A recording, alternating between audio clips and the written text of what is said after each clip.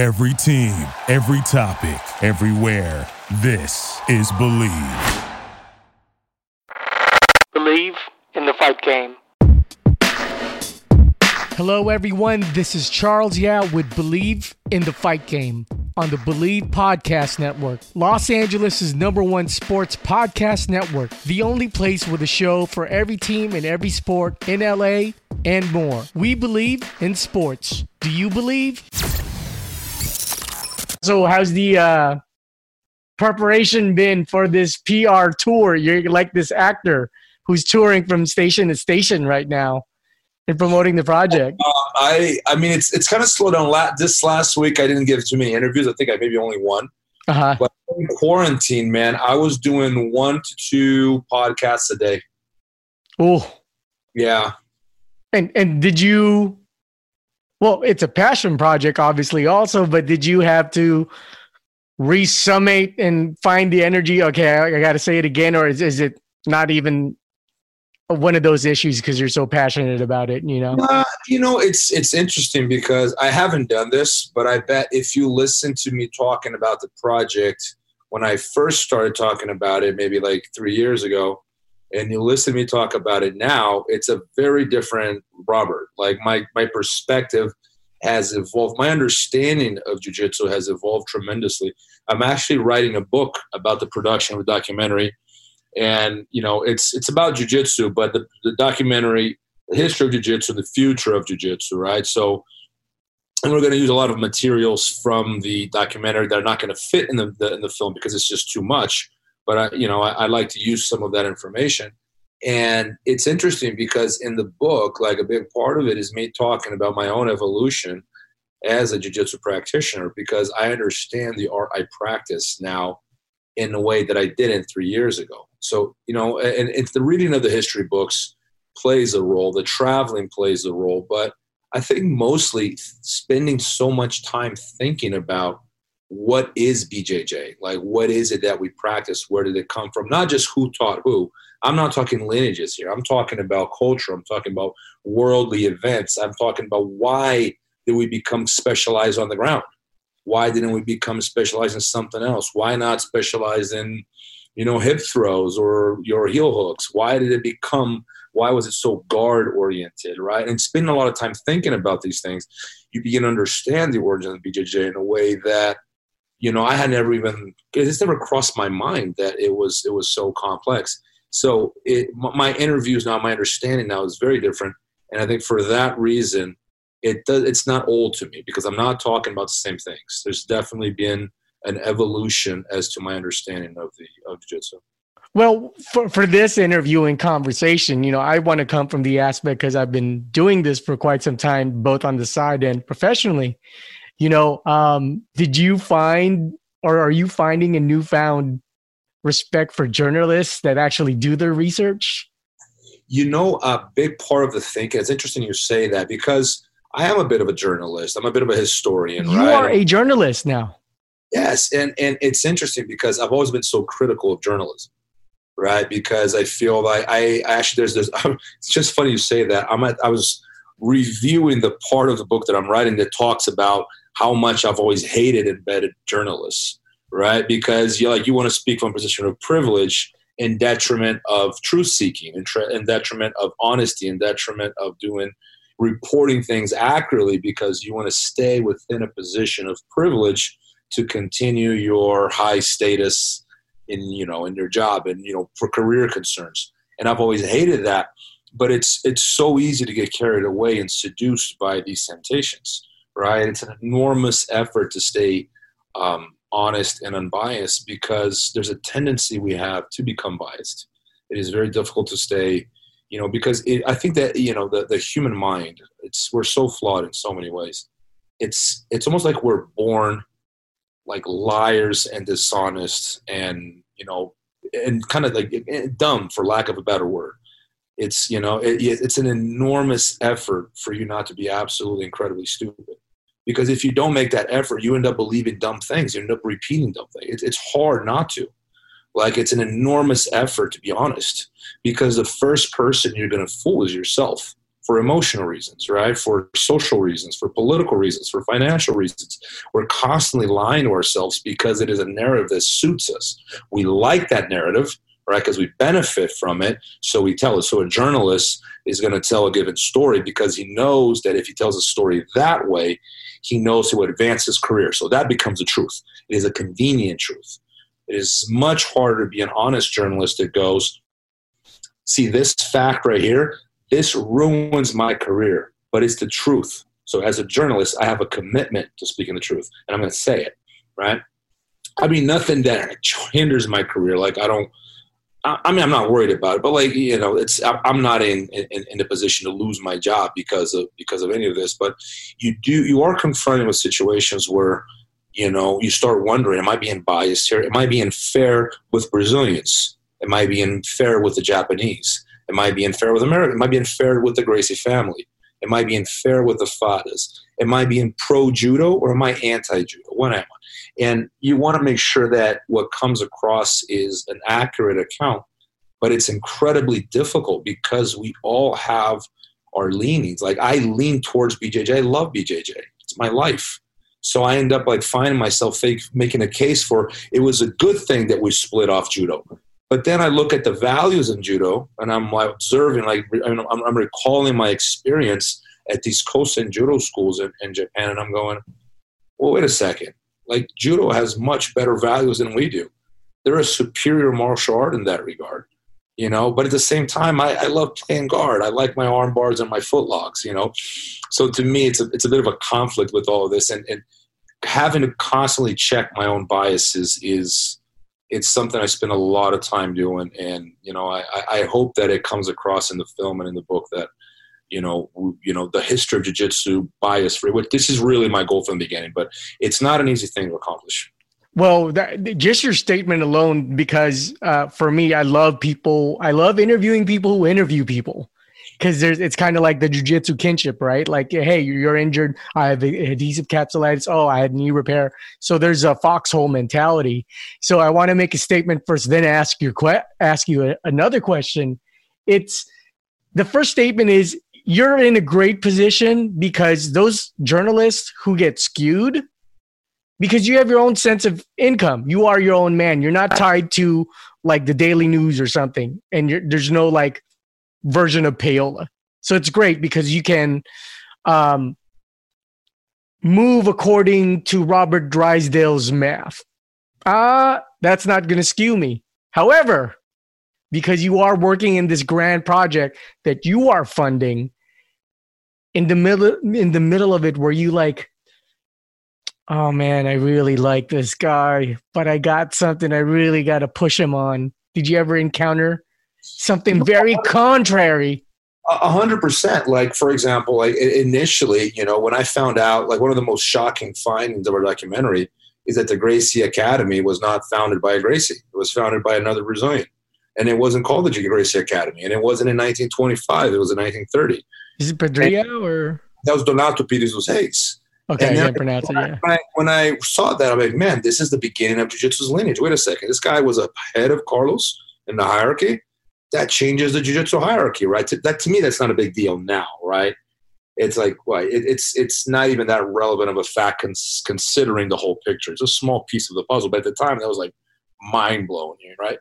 So, and then like later when I start learning more about Donato, it's like, oh, he's not the awesome character I thought he was going to be. He was just like everyone else. Like he was, and then the more you learn about these characters, like you learn that there are no heroes; they're just people. And that was probably one of my. At first, it's disappointing because we want to have heroes. They give us reference, like we idealize the past. It's what I call the canonization of the past. You crystallize and you go, that past was ideal. Like George Washington was incredibly noble. There's nothing wrong with that man. How could he ever do anything wrong, right? And then when you start learning about any historical figure, you learn that there are horrible things about them. And then you're like, wait a second. They're just people. They're just like me and you, man. They're flawed too. And then you like them more because you see the humanity. You don't see the hero, the heroic archetypical hero. You know, you see the human face, the flawed man, the guy who lies. The guy who's distorting everything to benefit himself, like the guy who is just out there. He's a hustler. He's trying to make it. He's broke. He's trying to feed his family, so he does fake fights. It's so easy to condemn, But, there's a few of them. Like George Gracie is someone that I liked him because, he comes across as a very honest and very courageous man, very not concerned with his legacy, not concerned with, his reputation in the future. He was concerned with fighting. He was hustling for money. He did not get along with his brothers. He was very, very different. It was very obvious. But, he was no angel either. It's very obvious that he was flawed as well. And they all are, And that was, we were talking in Belém do Pará, right, where Maeda taught. We were talking to a representative of the Japanese Amazonian Association, right? And he had been in Brazil for something like 30, 40 years, right? And a good friend of his who had just passed away was a personal friend of Maeda. So he was an older gentleman, and he passed away. And he used to tell stories of Maeda because he was known in Belém do Pará. He was a very famous individual. And apparently he really liked to dress very nicely. He was very, he always had to be, very nicely dressed. Dapper. Yeah, exactly. And he liked to gamble. Apparently he liked to drink. And apparently he was a womanizer too. And then we have this Master Miyagi idea in our head, this great man who's going to be some Shaolin monk, and he's got to be this, and then you find out he liked to gamble and drink, and he'd lose his mind when he gambled. If he lost, he'd lose his shit, right? That's a reputation he had.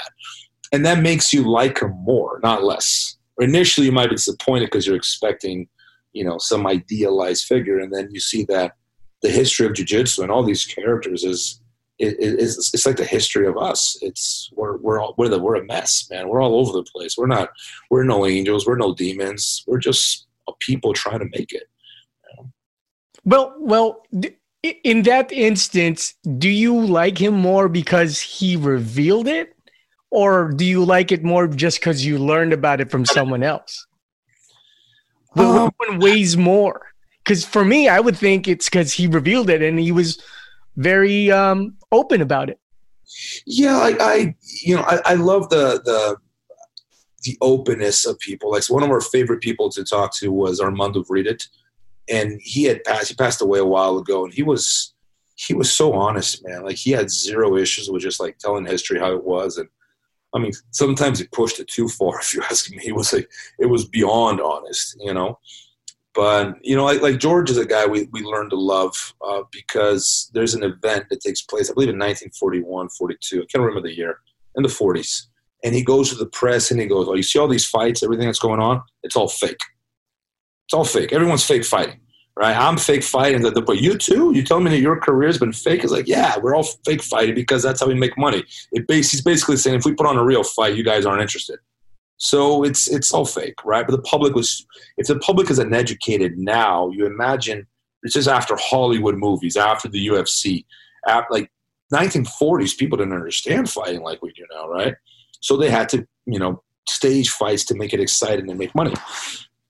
And then the reporters go, everyone's fake fighting. And George goes like this: everyone except my brother, Helio. Helio doesn't fake fight, right? And to me, it's this blew my mind because here's a guy who is basically throwing his career, dragging his career in the mud, saying everything I've done is a fraud, except my brother, who at that time was not on good terms with George. And still gave him credit.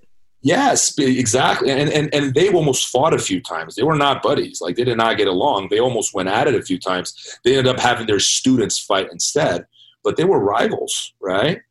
George is the first hero of the family. Later, he has a fallout with Carlos, and Helio becomes the new face of the family.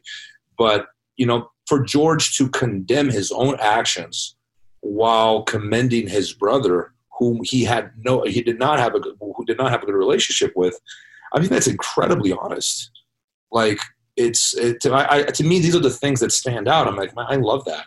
It may not seem like a lot to some people, but to me, it's the kind of thing that makes me, that's the kind of guy I would like to befriend. That's the kind of person I'd like to be around. He seemed like a very honest and happy, and he seemed to have a lot of life to him, and he'd fight anyone, anytime, anywhere. And he was very important for MMA. and the spread of jiu-jitsu in Brazil. You got to remember the Gracie brothers, like Helio and Carlos, they taught exclusively in Rio de Janeiro. George was teaching all over the Brazil. Like, he was all over the place. He's teaching in the Northeast. He's teaching in Sao Paulo. He's teaching in the South. He's a bit of an adventurer, and he in a lot of ways, he did a better job than his brothers at spreading jiu-jitsu in Brazil. He left lineages all over the place. So he was erased because he didn't have a whole bunch of kids, and he never cared about guarding his name. Like, it wasn't something that he was really concerned with. He was more like, I'll fight anyone, anytime, anywhere, any weight class, any rules, and if I lose, I lost. You know, he wasn't a marketing guy. He did not have any concerns for PR, put it like that. Were you learning stuff about George to go, oh, that's why he developed his personality that way? In any research, not even necessarily to the Close Guard movie, but did you learn? It's his, like, we stuck to the, honestly, there are people out there that have studied this so much more than me, man. But, you know, I try to stick to the facts that we were going to use in the film. Like, what are the events that tell the story of BJJ? Not curiosities and side stories and biographies. So it's hard to give, like, the whole picture of George. The one thing that was interesting to me about him is that every Gracie member, we spoke to, like, Hobson, Carlos Gracie Jr., Kira Gracie, and Royce Gracie, and they all referred to him as a rebel. And even some of the historians referred to George as a rebel, which I think is interesting. That word kept coming up. I think that word comes up like 6 or 7 times in the transcripts, and always in reference to George. So you can see he was the kind of guy that apparently after a fight, he'd just go out and drink a beer and hang out and be normal.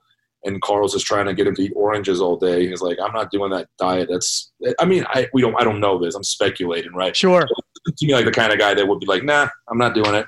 I'm going to go drink a beer. Sounds very Carlson Gracie, and then the seeking part is very Bruce Lee and teaching whoever wants to learn, right?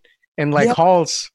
Yeah, and see, the Gracie family has these two sides of it. You get these figures like Carlson Gracie, who, like, I've never seen anyone say anything bad about Carlson Gracie. Like, from all accounts, he was the nicest guy. He was a phenomenal instructor. He was humble. He had vision. And ironically, that might be why, you know, we don't remember him as much as we remember Helio, for example. You know, because he was a very quiet guy. He was not concerned with marketing, but I think in some ways, man, he is also one of the founding fathers of MMA. He was a visionary. Like, when Helio was saying just Gracie Academy and, you know, jiu-jitsu, Carlson is recommending these guys to train nogi and box and learn from other styles, right? Holz was like that too. You know, Holz was from all accounts, he was a bit of a visionary too, in the sense where, you know, he was interested in Sambo and he was interested in wrestling, and he didn't close himself to learning from only a few sources. From all accounts, he, like, schooled Rickson in practice too. Like, Rickson drew a lot from him, and later becomes like the new big name in the family. But it was Holz. You know, it's unfortunate because, you know, he died very young, and and jiu-jitsu would have benefited a lot from having someone like him around. But these characters are all like, they're people, man. Like, we tend to remember Carlos and Helio more, I think, precisely because they did such a good job at conserving their name. And, you know, especially Carlos, who was very good with marketing and PR. He was a very savvy man in that regard. And so is Rorion. Rorion is, you know, is very, I think he understood that, you know, how the public would react to a certain narrative. So when he brings Royce and later his father over to the United States, like, he's very shrewd in, you know, building a narrative to protect a legacy. And the story, the history really begins in the 90s, it seems like, because a lot of the things that we take for granted today were not talked about in Brazil prior. It's something that they didn't make a big deal about. But I think it might be a reflection of the American psyche too. Like, we Americans make a big deal out of lineages and, you know, the creation, the myth of creation, right? Like, which is very important to us. Like, in Brazil, people didn't ask these questions. Ironically, people didn't care that much. At least, you know, growing up in Brazil, it's not something people were preoccupied with. It was the story begins to be construed, seems to me, later on in the 90s, because if you're going to have a glorious present, you need an equally glorious past. So you have to, you know, make things fit that narrative. Robert, do you have kids? And if so, how many? I got 2 girls. Okay. So with learning all this politics, intro to whoever, not necessarily just the Gracies, but, these big families, has any of this in the human condition aspect hit you to where it's like, dude, I'm going to stay on top of these girls and make sure they love each other. There's no politics between you siblings because I've seen the politics. It's funny because, the Gracie family is such an iconic family. Sure. They have their rivalries, and they do a pretty good job hiding it because it benefits their image if they act like they're very united. When I spoke to some of them and I've never met my cousin. Or I met my uncle once. There's not a lot, they have clans within the family. There are multiple clans. I think when a family gets that big, there's no way around that. I have uncles of mine that I'm very close to, and I have uncles of mine that I'm not so close to. And I have cousins of mine that I'm very close to, and cousins of mine I won't speak to for 5-6 years. And I think that's how all families are. And given the size of their family, and given the fact that in one way or another, they are competing with one another, they're all doing the same thing. Remember, they're all using their Gracie name. They're all teaching jiu-jitsu. I actually think they've remained pretty united when you think about it, considering everything, the size of the family, the fact that business. It's actually, they've stayed. It could be worse, is what I'm saying. If I'm in the house with my sister for more than 12 hours, we're at each other's throats, and I love her, but it's hard to get along with family sometimes, and this goes for every family. So they get I think that people that there's a very strong anti-Gracie camp, right? And they give them a hard time over these things. But, I think it's a matter of looking at yourself in the mirror and going, is my family that different? And if I had hundreds of cousins, would we all be really tight and agree on everything? And highly unlikely. Would the family have clans and sub-clans? I'm yes, very likely. So they're just people, man. We say Gracies, but they're just people like me and you, and there's nothing else to it. Is that common in Brazil, or at least during that baby boomer, the silent generation, to have kids just to have a large subset of families? Because I'm Filipino. I'm half Filipino. I come from a post-spice trade culture. So my grandparents were used to having 8-9 kids. Is that generational? Is that more both ethnic and cultural to Brazilian culture at that time? Well, Carlos had 21 children. That's unusual even for his generation. That today will be the equivalent of having 8 kids today. It's still a lot. There are people that have 3, 4, and everyone's whoa, that's a lot of kids, Right.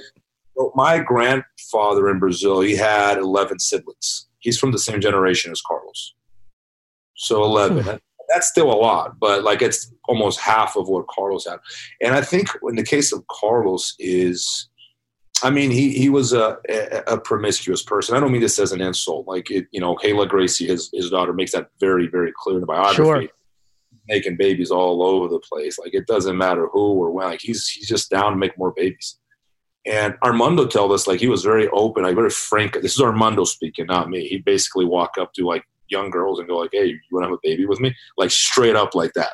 And he was so, according to Armando, he was so, he apparently had a lot of game. He was very convincing, and he had a lot of kids with a lot of different women, and they somehow they all stayed within different mothers, but they all stayed within the family. And you can agree with that or disagree with that, or if that was intentional or not. I think we all want to have kids, but I think in his case, I think he might have had a vision, and I think you can agree with it or not.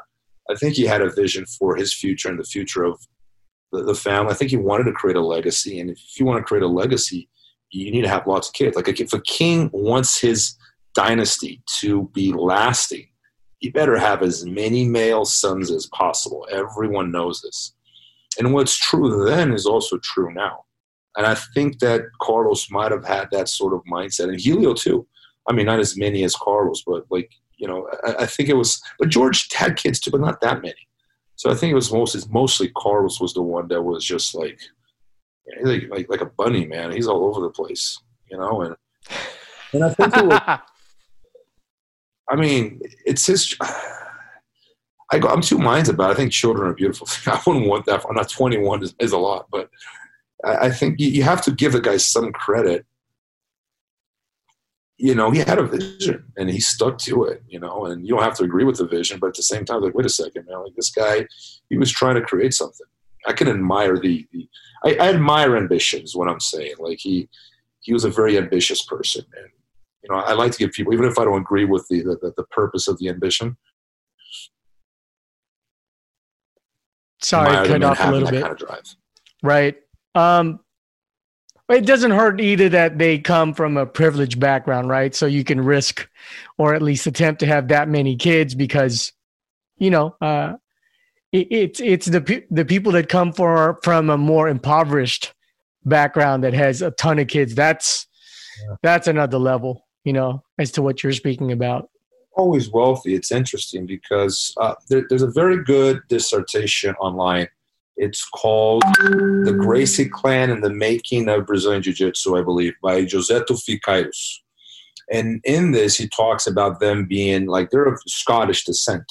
So if you're familiar with Latin America, anyone who's from European descent and is light-skinned, they kind of see themselves. Brazil is very colonial in a lot of ways. Like the colonial mindset lingers. Like it seems like, oh, it's over. I'm like, yeah, it's over, but it's still ingrained in the psyche. So if you're white with a European name, you choose that. You're really not like everyone else, you know, and it's normal. I'll give you an example. Like Brazilian, it's a very common thing in Brazil. Brazilians have like two names. They carry their maternal and paternal name, right? Surnames. They'll normally, if it's a Silva or Oliveira or Ferreira, one that's very Brazilian, it's normally associated with slaves and dark people with darker skin. They don't use it, even if it's the paternal name. But if the mom's name is like German or Italian, that's the name they're going to use.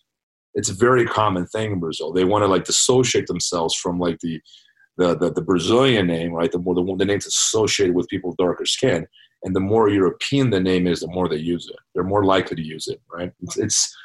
It's something you have. I mean, it's the details, but it says a lot about the mindset of the people there. And I think the Gracies had that sort of like we belong to a higher place in society, right? Like Tufi calls it the patrician ethos. And I just love those two words, patrician, like the ethics of the patricians, right? But it wasn't always like that. I think there was an aspiration and ambition to belong to a higher place in society, but they didn't always do great financially. There's a man who's very important in the history of jiu-jitsu. We're going to talk about him in the documentary. And you know, we later learned he actually trained and even taught jiu-jitsu, but he was never known as a practitioner or instructor. But his name was Oscar Santamaria. And he was basically BJJ's first sponsor. And if it were not for this man, BJJ would not exist. He was the guy that was footing the bill for a long time, in fact. And he had a great admiration for Carlos. They had a very close relationship. You know, I don't mean this in a negative way, but it seems to me that Carlos manipulated him a lot too, like in order to, you know, get this guy to pay the bill. And they have a fallout later. And the story, I'm not going to get into it, but it's not a very pretty one if you ask me. But this man was the Minister of Finance in Brazil, to give an idea. And he's really into Rosa Cruz, just like Carlos is. And Carlos was a very spiritual man. And, you know, he seemed to be able to manipulate Santamaria into helping them a lot financially. It's interesting to see that once Santamaria disappears from, you know, the history of the family, they're not doing so well again. It's like they do really well with the guy. And then, but it was an up and down thing for them. But yeah, having a lot of kids thing really did help them. In a way, I think it made BJJ possible too. I think that, you know, had Carlos had one or two kids, I'm not sure. I mean, we may not have had Carlson Gracie. We may have not had Holz Gracie and Carlos Gracie Jr. Now, imagine BJJ. Can you imagine BJJ without Carlson Gracie, Holz Gracie, and Carlos Gracie Jr.? I can't. That's like the pillars. It's the Mount Rushmore almost, you know? Like how do we – if modern BJJ. Just those three out of the equation, would we have BJJ? Even MMA, would we have the UFC today?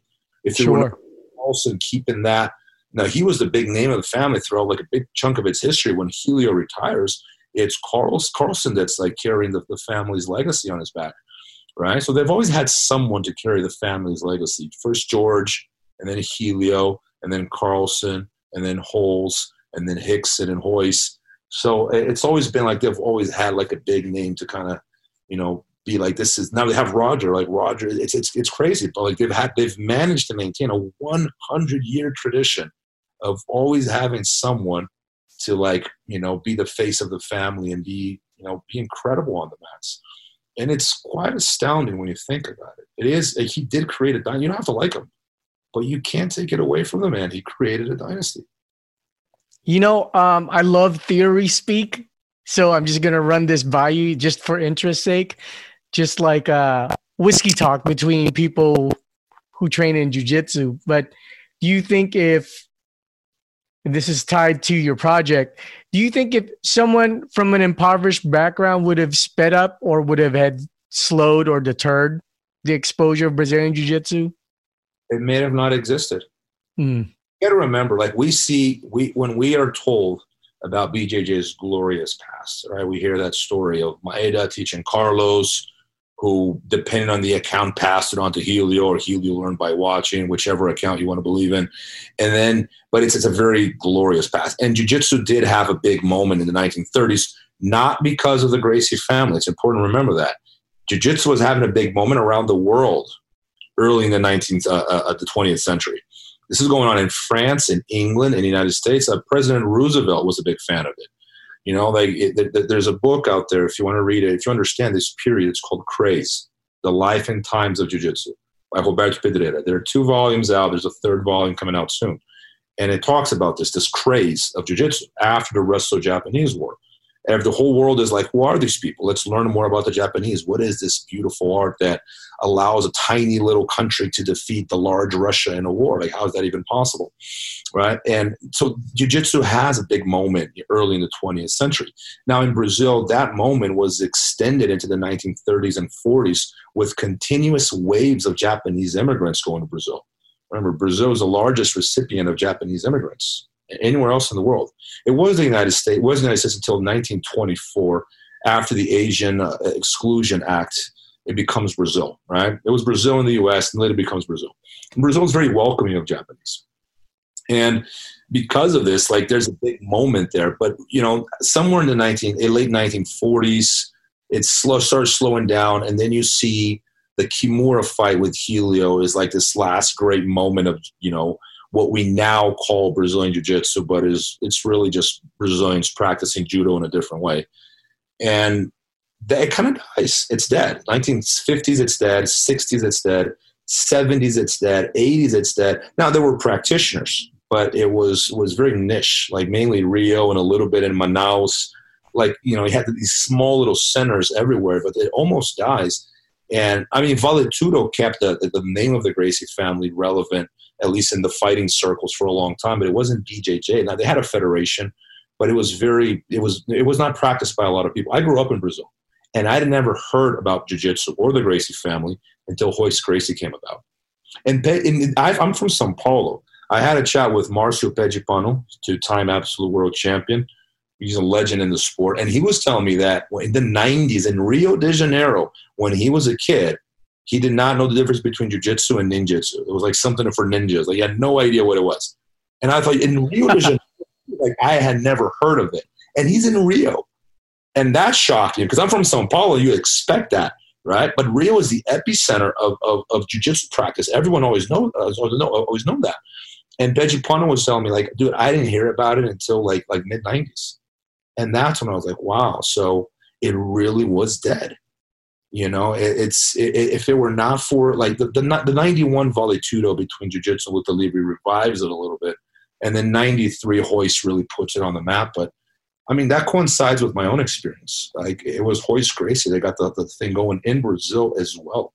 The difference is Brazil had practitioners. Ironically, many of them had not put a black belt on in 20 years. They went on to have different professions.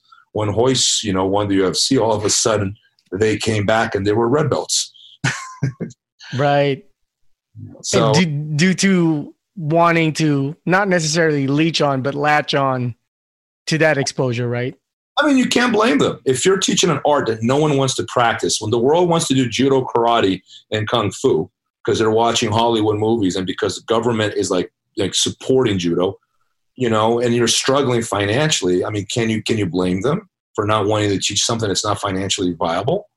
I don't. I mean, we would be idealistic. In a perfect world, they'd be on the mats every day. But is that realistic for them to be on the mats every day? Teaching and something. I mean, training perhaps, but like teaching, I don't blame them. But they did come back in the '90s. They come back and they wanted their stripes, and it wasn't just one or two because they hadn't trained in a long time. But they got their stripes because that's how the system works. But it's a flawed system, because it's not based off attendance. It's based off of time. So you can literally get in bed and get striped if you can manage to stay alive long enough, but it is what it is, man. It wasn't perfect, man. That's one thing that kept coming across at me. Like, there's no idealistic, noble past. And judo, too. This book, Craze, talks about Jigoro Kano and the formation of judo. It's not that pretty. I mean, he's a visionary. Like, he's ambitious. I wouldn't, in some ways, he was like Carlos in the sense where he had the ambition to create something, which you can admire the ambition, but he was. It's an interesting fact. Like Jigoro Kano was promoting people before he was promoted. I just learned he was like handing out certificates. There were no belts. Belts was like they came later, right? But a certificate was a big deal, a diploma. He was handing out diplomas of his own style before he had a diploma himself. He only has a diploma of Kito-ryu.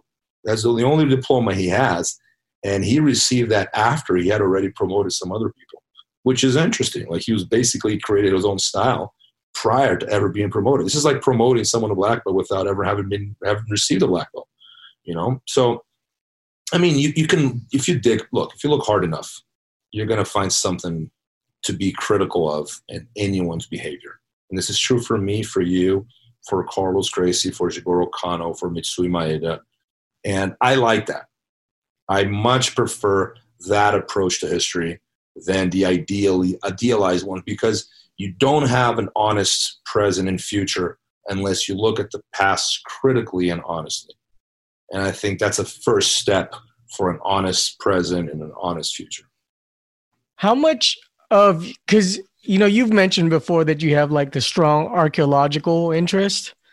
How much of that helped you with this project or deter you? Because even like old co-hosts in radio, I can sense if someone's bullshitting and trying to hype themselves up behind the mic, right?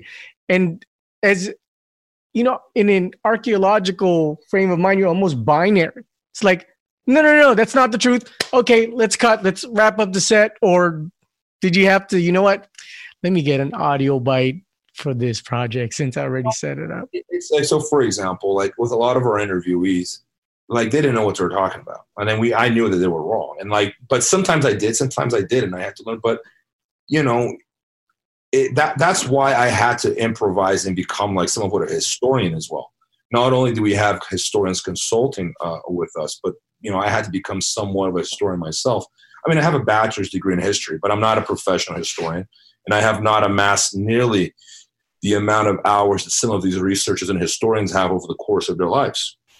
As I always say this, I always like to emphasize this, I parachuted into the story, and I had to learn filmmaking, budget making, and history. It's like I'm a jiu-jitsu coach, but I don't mind the lessons.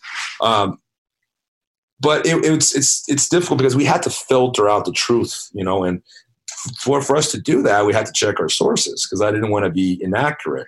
Like from the beginning, the approach was always one that was academically oriented as possible and truthful as possible, and move away from the extraordinary and stick to the facts. And loving the facts, not the result, not trying to bend the facts and select them so a certain narrative comes out at the end, one that suits us and one that we enjoy and we like and we prefer if it were that way. But let's look at them and go, what happened? So follow a different thread.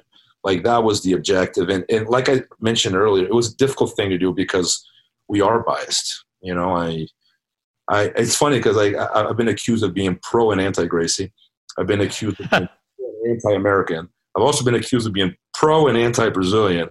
I suspect by the time this film is done, I'm going to be accused of being pro-Japanese. And I swear I don't have any Japanese blood. There's no one Japanese in my family. But if that's what comes across, that's what comes across, and we shouldn't be, concerned with it. If that's the end result, it got us here. And if we love jiu-jitsu, we should love the history that got us here, regardless of it being our idealized, version of history. It is what it is. You have to accept it and learn from it.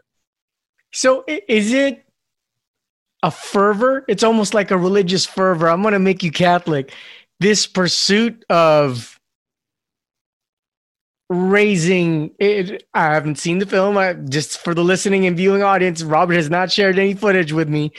From what I feel, it's kind of like tipping the scale to be even and give props to the Japanese, right?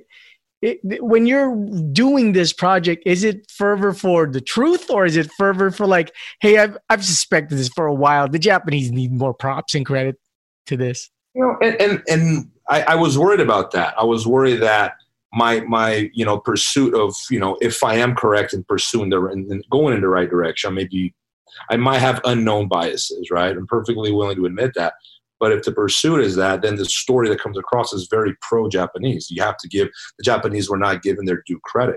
Right. At the same time, when I'm learning more about the history of Jigoro Kano and the formation of judo, I pointed out that I think Jigoro Kano makes some mistakes. And it's funny because when I started giving interviews, I started getting a lot of momentum within the judo crowd. So a lot of the judo crowd, they're loving me. They want to have me on their podcast, especially in Brazil, because they're like, oh, see, we knew that all along because I'm a jiu-jitsu black belt, right? And I'm confirming what they've always suspected. Now they love me. But then I decided to make some criticism of Jigoro Kano on there. So now I'm not sure they like me anymore. But it's because it goes like this. Like Jigoro Kano makes, and Kodokan, they make what I consider to be tactical mistakes in eliminating the ground, right? By sure.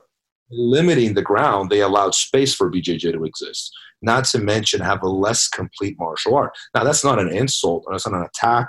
It's not the intention, but it's just pointing out something. It's in hindsight, it's easier to see, but it was a mistake. There's no way out of it. So I don't have an issue being critical of judo if we have to. And this is my analysis, not so much as a historian, but even as a practitioner, professional fighter, coach. I think Jigoro Kano's understanding of self-defense was, maybe for the time it was advanced, but looking back now, he was incorrect about a lot of things. Like grabbing someone and throwing them is not a great form of self-defense against multiple opponents. He had a prejudice against the ground. It was very obvious that he preferred throws, probably because he was better at them. Normally we prefer the things that we are good at, and we dislike the things that we're not good at. So, and then in some ways we became critical of judo too. But the one thing that, the big transformation was seeing in judo, and which I think is a feature of Japanese society, a respect that I don't see in BJJ either in Brazil or in the United States. There's the respect, the hierarchy, the ethics on the mats. I wish Brazilian Jiu-Jitsu had that. We don't have it. We're very orphan of a philosophy. We don't. You mean like nobility and the martial culture of it, the ranking caste system, honoring that? Like when we went to the Kosen Judo schools in Japan, the students were the black belts were showing up 30 minutes early to sweep the mats. You know what would happen if I asked one of my paying students to sweep the mats for me before class? They're like, oh no, I'm going to yelp Professor Drysdale right now.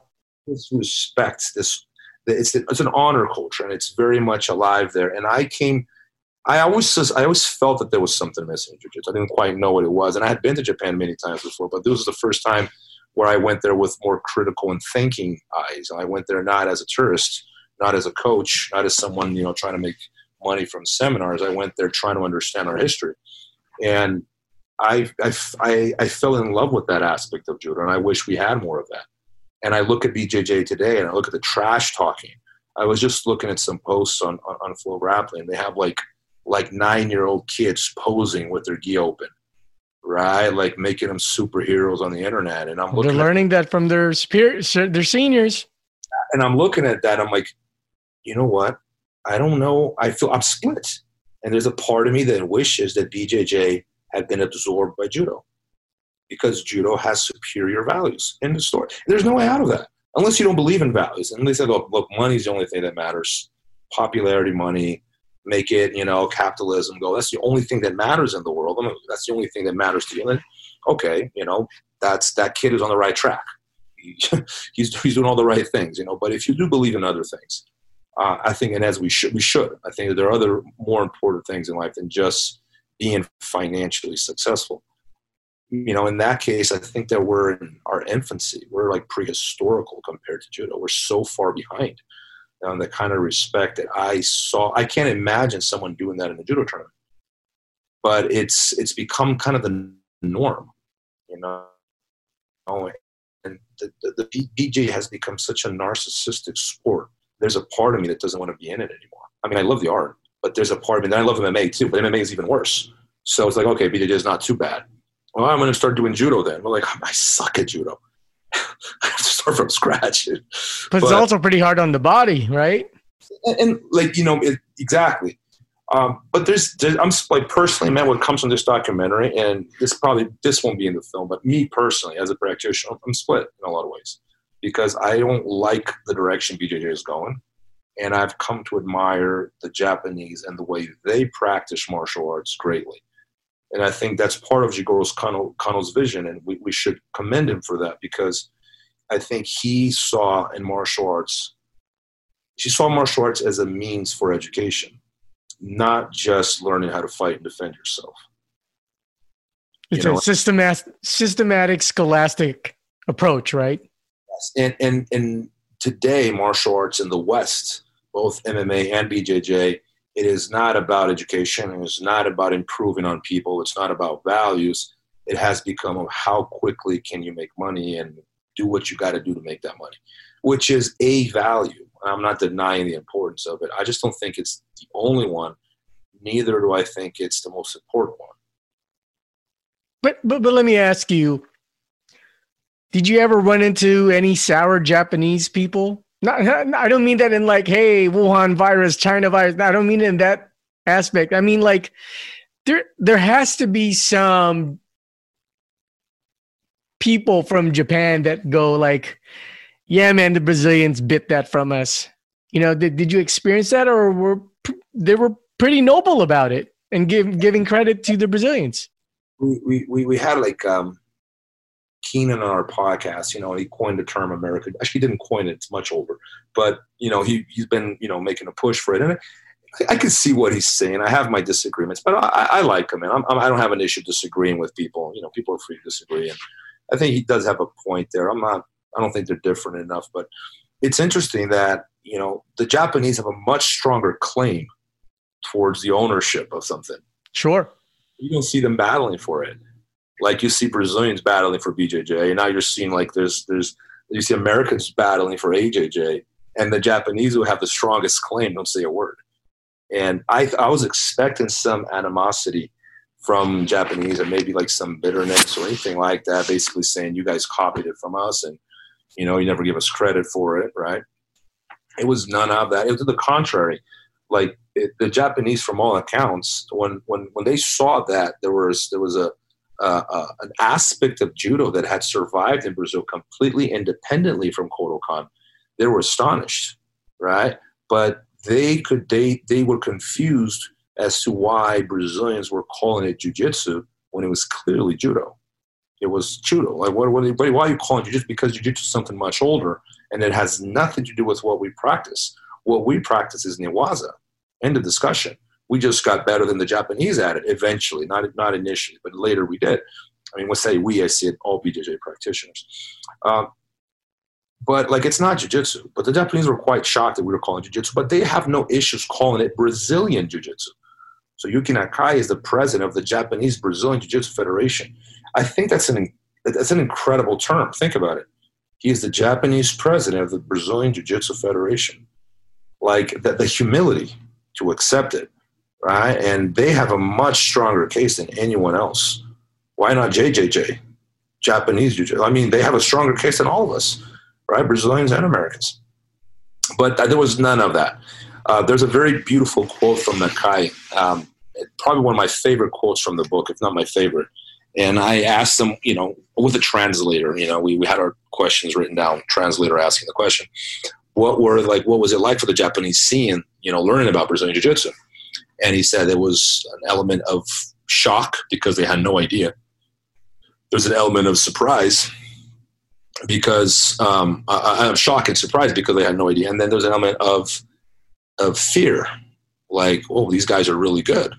But there was also, like, he describes a sentiment of nostalgia and of a feeling of knowing that they had something special that was valued prior to the war, but had died out in Japan. And it's like barely survives through Kosen Judo. Even though it was sophisticated, it wasn't widely practiced because no one considered it to be important. And he felt that, it had to be exported back to them, like, reverse exported, imported back to them through Brazilians for them to value something they had always had, something that was theirs initially, right? And he said it so beautifully. And it made me think, like, wow, they acknowledge, it's like, this is Yuki Nakai acknowledging that, yeah, like, we messed up by neglecting this. There was a lot of depth to this. This is a beautiful art. Like, there's a lot of efficiency here. Whether you look at it as a sport point of view or from a self-defense point, no matter how you look at it, you can't tell me a rear naked choke is not a great move. You can't tell me that guard is not a good position to be in case you end up on bottom.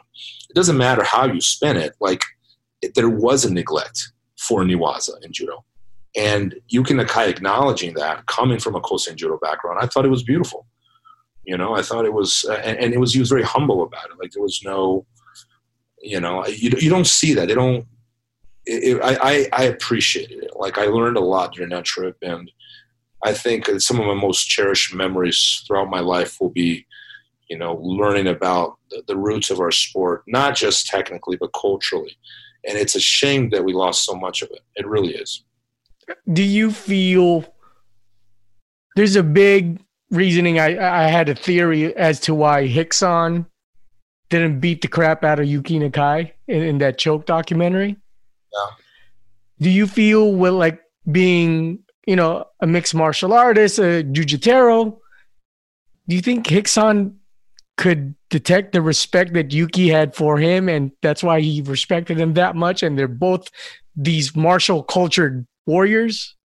I don't know. I think that if you're a grappler, your immediate reaction is to choke before you punch, if you can. If you don't choke right away, it's because it's not there, right?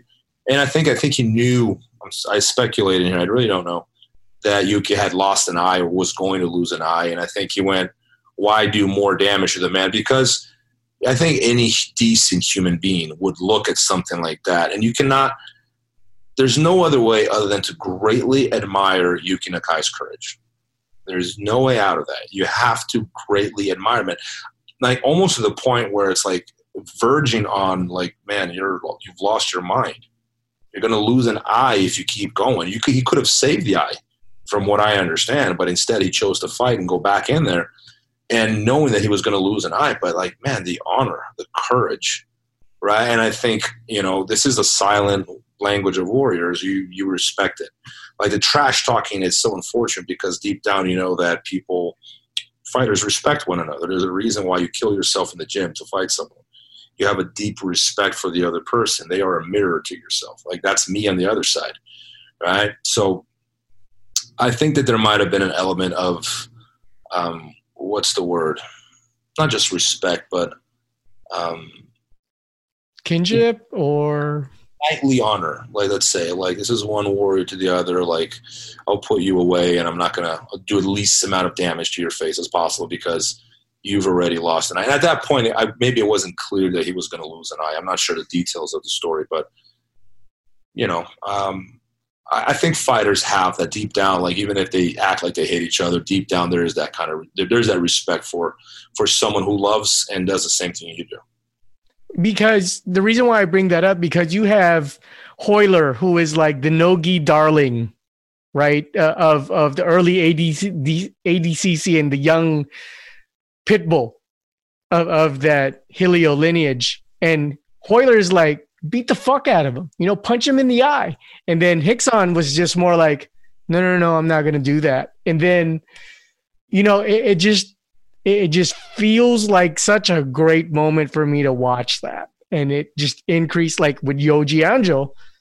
Rickson is like, hey man, if we're fighting for money, you tap, I'll stop. But if we're fighting for pride, I dictate when we stop, and which, there's very few that I see as samurais. Like I think Jean-Jacques Machado is a samurai, you yourself. So I now have clarity and affirmation to what you're saying about martial culture and respect for the Japanese, because it is becoming like a boxing gym, NBA street, culture.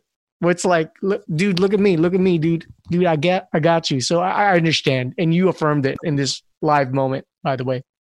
In Western and Asian cultures, in terms of in relation to martial arts, right? Like we are learning, and we are learning for our lesson from boxing and pro wrestling, not from judo, right? And BJJ finds itself in a very strange position in history, right?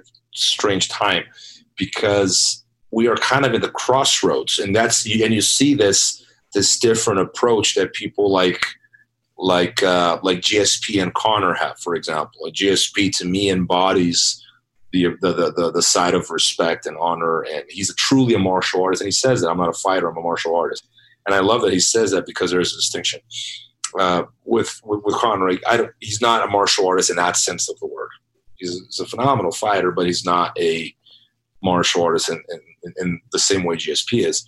And we're watching BJJ in that crossroad now. And what way we're going to go, I think it's going to become ever more like boxing and pro wrestling.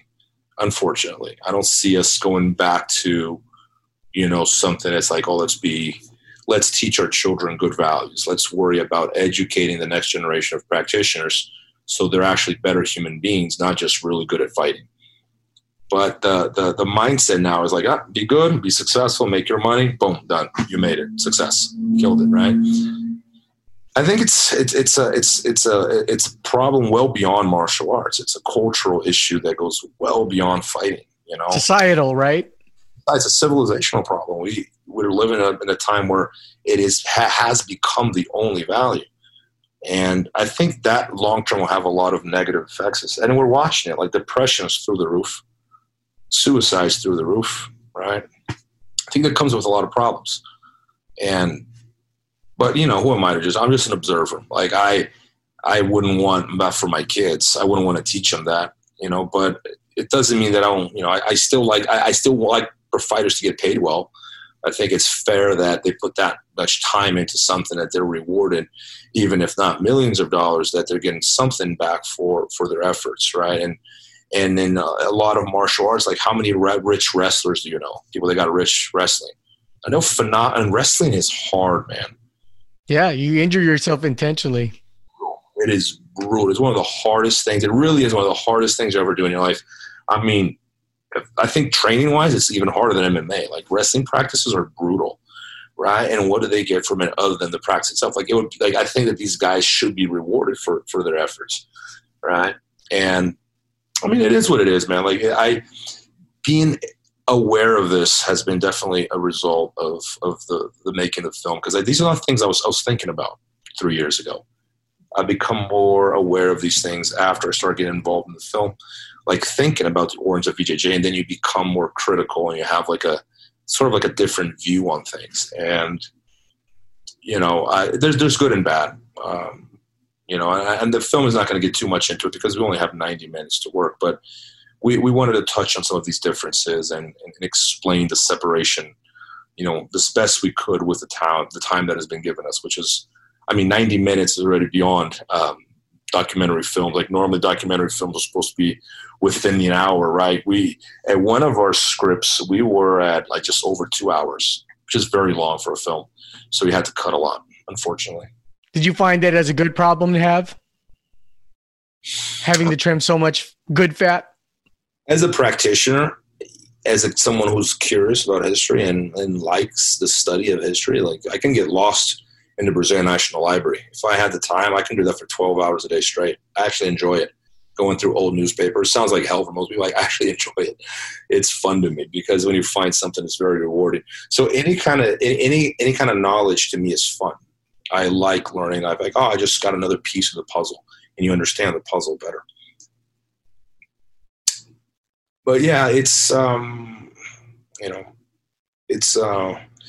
it's been a journey of learning. Like I enjoy the process. I enjoy the search, but it makes you question a lot of the things that you consider to be, it makes you question your jiu-jitsu journey in a lot of ways. Trying to explain this, I think in a lot of ways we're far behind in terms of values and the ethics. I know I've said that before, but I'm trying to make a point here. I'm sorry. I can't try to put it. I'm having a hard time expressing it. Well, yeah, because your cup is so full of both learned knowledge and emotion. That's what comes with the territory when you learn so much. It's like a delicious buffet of bone and ribeye. It's amazing. Are you in the moment of appreciation?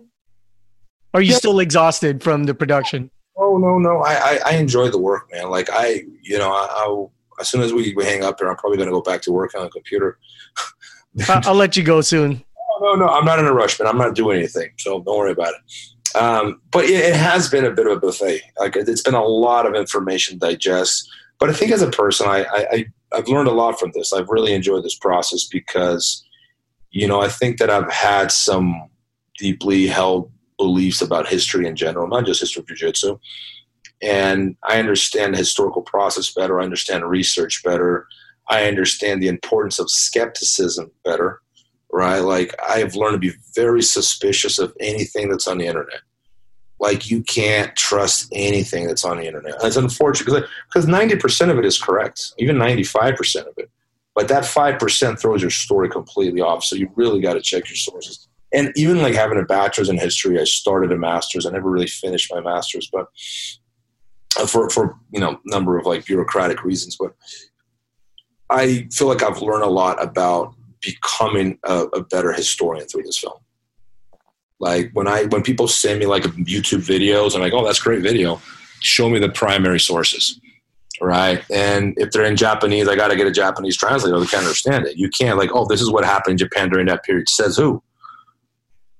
Says who? So, it makes like, so what do I know about Japan? I don't read Japanese primary sources because you stop believing everything you hear now. Like I don't believe a thing unless you give me a primary source or you show me someone that's actually being able to translate that literally so I can interpret it, right? So you become very, very skeptical towards the information that people are giving you.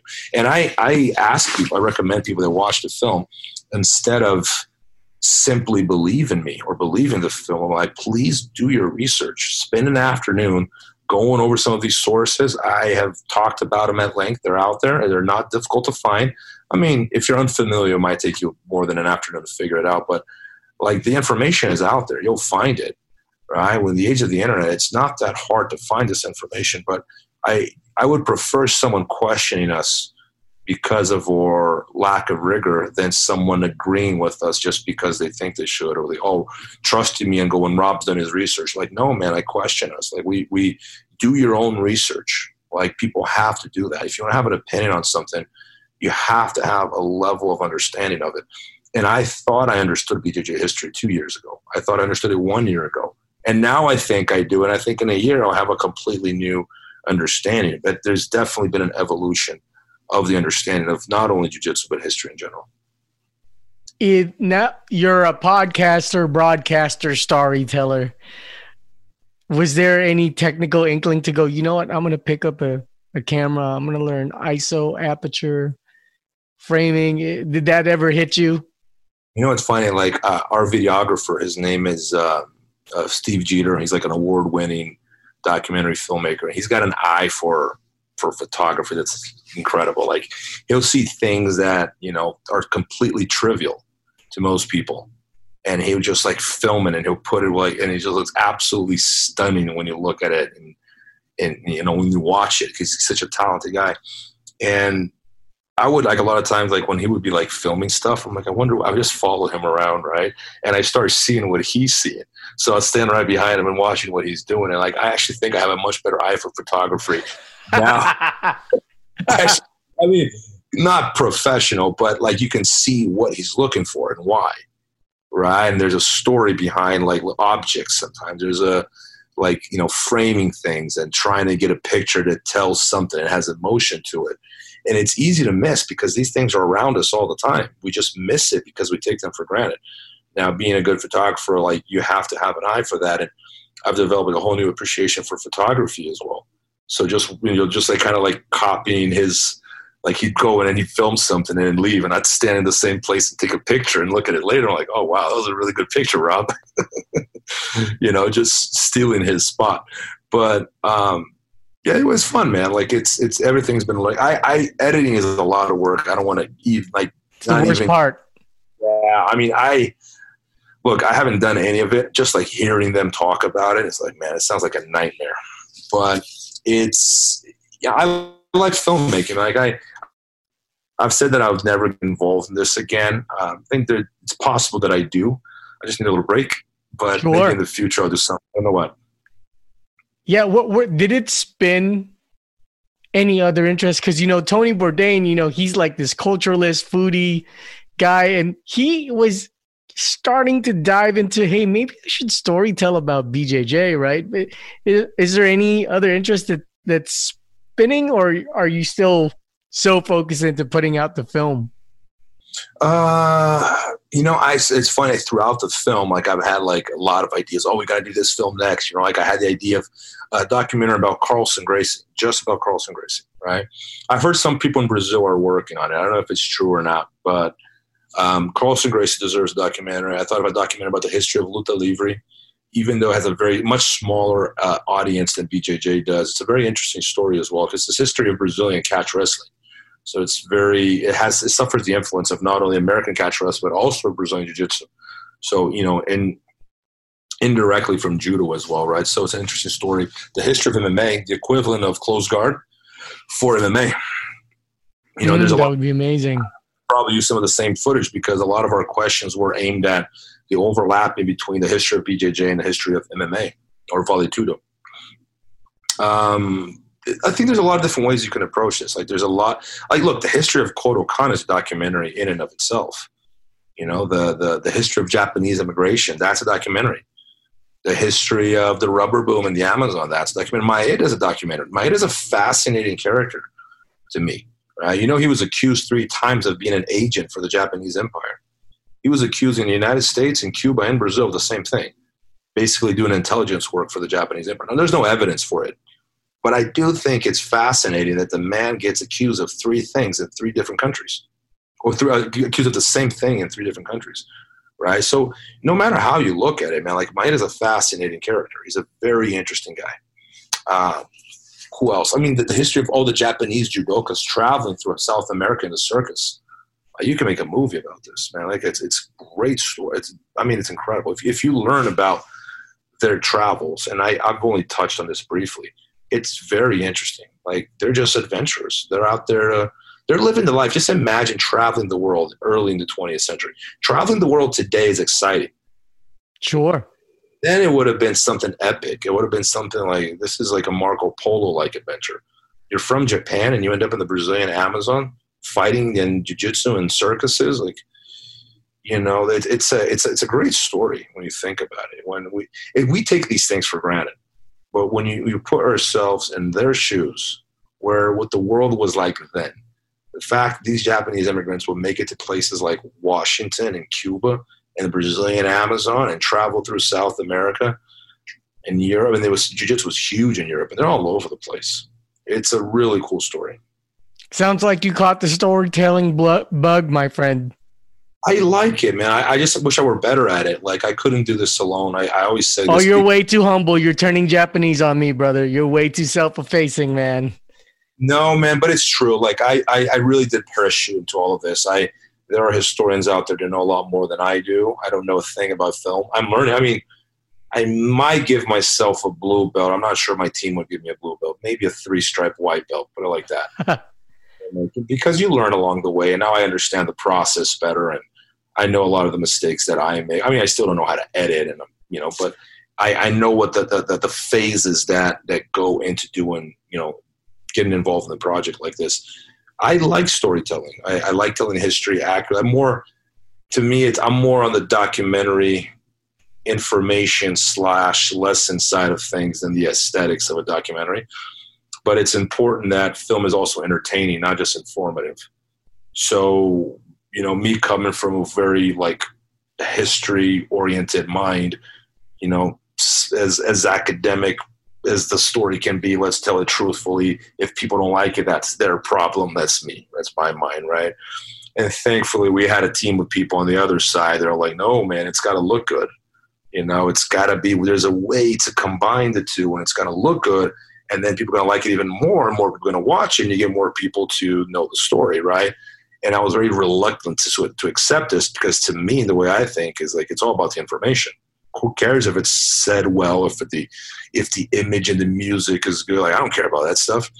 But it was such an important balance for our team to find, and I'm happy that I think we finally found a balance, and I think the end result is something that's both informative and pleasing to watch. So it's it's not going to be something that's going to drag and be slow. So it sounds like there was a little bit of a novelist versus binary, factual-based, not so much a clash, but, a videographer is going to want to make it a novel. A historian storyteller wants to be factual about it. So at least it worked out, because that's true. What you just described, it was a difficult process because they're different perspectives, and they're both correct. Sure. Right and wrong here. This is... it's a historical documentary. It is an education documentary. It's meant to teach. But I think that, I think this is a problem in academia, is that academia is so removed from the general public that there's a disconnect. There's no connection between, when you think about it, they're the greatest minds in the world. Now why are we listening to Kim Kardashian? Give me a good reason why we're listening to any of these people. We shouldn't, but we have great minds in universities all over the world, and we don't listen to them. I believe there's a disconnect between these minds and the general public. And part of it has to do with that their language has become they've gone so far down the rabbit hole with their research that they can't even communicate with the public anymore. So we have to look at ways of creating a bridge between science and the general public. We have to look at how do we get the world listening to the greatest minds of the world? Because I truly believe that if we were listening to these people, the world would be a better place. They're specialists. We have to start asking historians of what moment in history are we living in? What is happening now? And when you draw lessons from the past, you're able to better understand the present and the future. Is that no one thinks they have anything to say because we think the past are a bunch of dates. They don't mean anything, right? So this disconnect is something that I believe that film has the ability to bridge that. Film is an introduction to historical inquiry. It doesn't replace serious work, but it has a potential to work as a bridge, right? Because the age of ADHD that we're living in, where everyone try to get 30 seconds of someone's attention online. It isn't no one's going to give you 30 seconds. You see people that are practically posing naked on Instagram to get attention. You got to do crazy stuff, man. You got to do something that's incredibly funny, incredibly witty, or if you're a hot girl, just you posing with your ass out to get someone to give you attention. How do you make history interesting? That's an uphill battle. We're up against. Look at what we're up against, man. TikTok and Instagram and Facebook and the media and the coronavirus. You think people are going to stop to listen to read a history book? But I think film is the closest thing to bridge that. I think people are curious. I think people are deep down, they want to learn. People like to learn. I've never heard of someone that doesn't like to learn. Sometimes they don't like to learn about this topic or that topic, but it's been so poorly introduced to the public that people look at history and go oh, I don't want to learn about that. It sounds boring. When it is fascinating. It's just not presented in a way that is digestible to people. And once again, film, the idea with our film at least was to create that connection, right? To create a common thread between the two.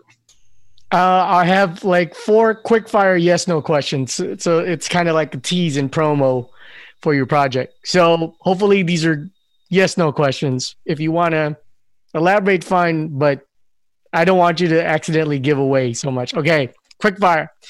Without giving anything away, did you find a lot of conflation of credit given orally? Yes. Okay. Are we going to find out more about other Japanese people deserving credit outside of Maeda? Or is that too much? Oh, yeah. No, that's many yeses on that. There's Okay. Are we going to find out that there's more than just the Gracies responsible for the art in Brazil? Or is that too much? Well, it's not too much, but can I expand on the yes a little bit? Please, of course. Yes, but the Gracie family is still at the center. I mean, let me rephrase that. Yes, but the Gracie brothers, not the family, the Gracie brothers, Helio, Carlos, and George, are still at the center of all of it. You can't take them out of the center. Okay, so just more. Okay. Are there any bridge burning video assets? A lot more. Oh, okay. Sorry, the video just cut off. Can you hear me? Yeah. Okay. The audio just... Could you say something, Robert? Maybe now. There you go. Good. Are there any bridge burning video assets that didn't make the cut? There's one. There's a few of them, really. There's some things that just won't make it to the film. Some things that are just on the, they're verging on too politically incorrect or too damaging to. I guess some of it escaped. I'm sorry to go beyond yes or no, but no, it's fine. I love it. Film. That's why we're not going to use it. We wanted to stick to things that they answer the question: why BJJ? What is the origin of BJJ? Anything that escapes that thread didn't make the film. Okay. Hopefully a short answer. This may not be yes or no, because you're such a eloquent, loquacious speaker. Will not only Jiu-Jiteros be happy, but will Brazilians be happy with this doc? Or is that non-applicable? Yeah, I'm going to have to definitely expand on more than a yes or no. Sure, of course. Can I expand on the question? Sure, go ahead. Okay. Meaning, is the product to be proud of because it's coming out of Brazil, or because Brazilians were creators or Brazilians are integral to making and refining an art? I mean, you can't. I mean, Brazil added more than just jiu-jitsu. I mean, it was Brazilian jiu-jitsu is really. I pay more attention at the culture now than the technique. To me, it was more of a cultural change than it was a technical change from what the Japanese did. In technical terms, there was no revolution until much, much later. And even so, they were still doing things the Japanese had already done decades before. It was nothing new. It was just Brazilians began to do it better after a certain point. But for most of its history, that wasn't the case. But there was a major cultural change. And I think that there's some people, to answer the first part of your question, there's some people that aren't going to like it because they can't remove their nationalistic hat off. Like, they can't take that hat off and just look at things objectively. I refer to people like that. You're a cheerleader. You're not a patriot. You're not being loyal to your clan. You're just being a cheerleader. Because if you start denying facts just to steer the narrative in a way that suits you and makes you comfortable and makes you happy with that narrative, you're like a cheerleader. You're not serious about, history. So I think some people are going to, and a lot of people in Brazil don't know I'm half Brazilian. So they look at my name. And you half German, is it? Well, I'm half Brazilian, half American. Okay. But a lot of Brazilians don't know that I'm half Brazilian. So they clearly see me as an extension of the AJJ sort of movement. It's like, oh, you're just trying to destroy what Brazilians did and take credit from them. And I mean, people like that, you can't argue with people like that. I think that anyone that looks at the facts objectively is going to is going to be on board with at least most of our conclusions, and not, if not all of them. But, we're prepared. Like, you can't make everyone happy. Whenever, this is a very hard lesson for me to learn as a person, but I always repeat myself. Jesus and Mahatma Gandhi could not make everyone happy. Right? Jesus got crucified. Mahatma Gandhi got killed by all his own people. All he did was talk about peace, and they still killed him. Right? Like, who am I to even try? Like, I get everyone to like. You can't, man. Some people aren't going to like your opinions. They're not going to like your film. They're not going to like that. Your narrative. There's no way out of that. So we don't want to, let that dictate the direction of the film. Like, that was something I always had a concern with. Like, let's try to please the majority. Like, no. But if you do it this way, it's going to sell more. No, that's not the point. But Rob, if you do it this way, only 5% of people are going to like it. Well, if that's the truth, then that's that. And if they don't like it, it's on them. Fortunately, we found an investor, his words, don't worry about the money, just tell the truth. His words. That's our investor. Like, we hit the lottery with this guy, right? Sure. As most investors will make sure that you make my money back. And this guy's like, no, make sure you tell the truth. So when he gave us that green light, like, we knew that our North could continue to be that which we always wanted it to begin, which was still makes an entertaining film, but not turn into, like, tell a narrative that's going to please Brazilians or Americans or Japanese. It's not about nationalism and that people's favorite clan or team. It's about understanding our origins. Which, by the way, when I said, "Are you half German?" the name Drysdale sounds German to me, but Scottish. I have that in common. Oh, it's Dutch. No, it's Scottish. Scottish. Okay, sorry, you got cut up. Okay. Well, dude, there's like some Gracie ties to that, man. Maybe the Drysdale immigrated at the same time. We were all Highlanders once. So I'm just joking. I don't know. I actually went to Scotland once, trying to find my family shield and the kilt with the patterns. Uh-huh. I couldn't find it. Apparently, our clan was too small, and I think we were like conquered by some other bigger clan or something like that. It's like, man, I got to create my own coat of arms. Right on. But thanks so much for the interview, and we'll chat some more. Thanks for tuning in to the show, and please subscribe and give us a 5-star rating on iTunes. We're also available on your favorite directories aside from iTunes, such as Spotify, Google Play, Stitcher, Luminary, and TuneIn. You can find us at Believe.com. That's BLEAVE.com. And Believe Podcasts on social media. Now, if you want to get at me personally, I'm on Twitter, Instagram, and Facebook at Plug12. That's PLUGONETWO. Hit me up and I'll read your questions, or maybe even have you on the show. Believe in the Fight Game. Thank you for listening to Believe. You can show support to your host by subscribing to the show and giving us a 5-star rating on your preferred platform. Check us out at Believe.com and search for BLEAV on YouTube.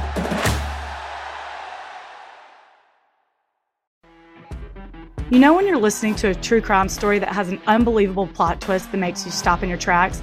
That's what our podcast, People Are the Worst, brings you with each episode. I'm Rachel. And I'm Rebecca. We're identical twins who love true crime cases that make you say, didn't see that coming, and we hate the people responsible for them. Listen to People Are the Worst now on Apple, Spotify, or wherever you get your podcasts.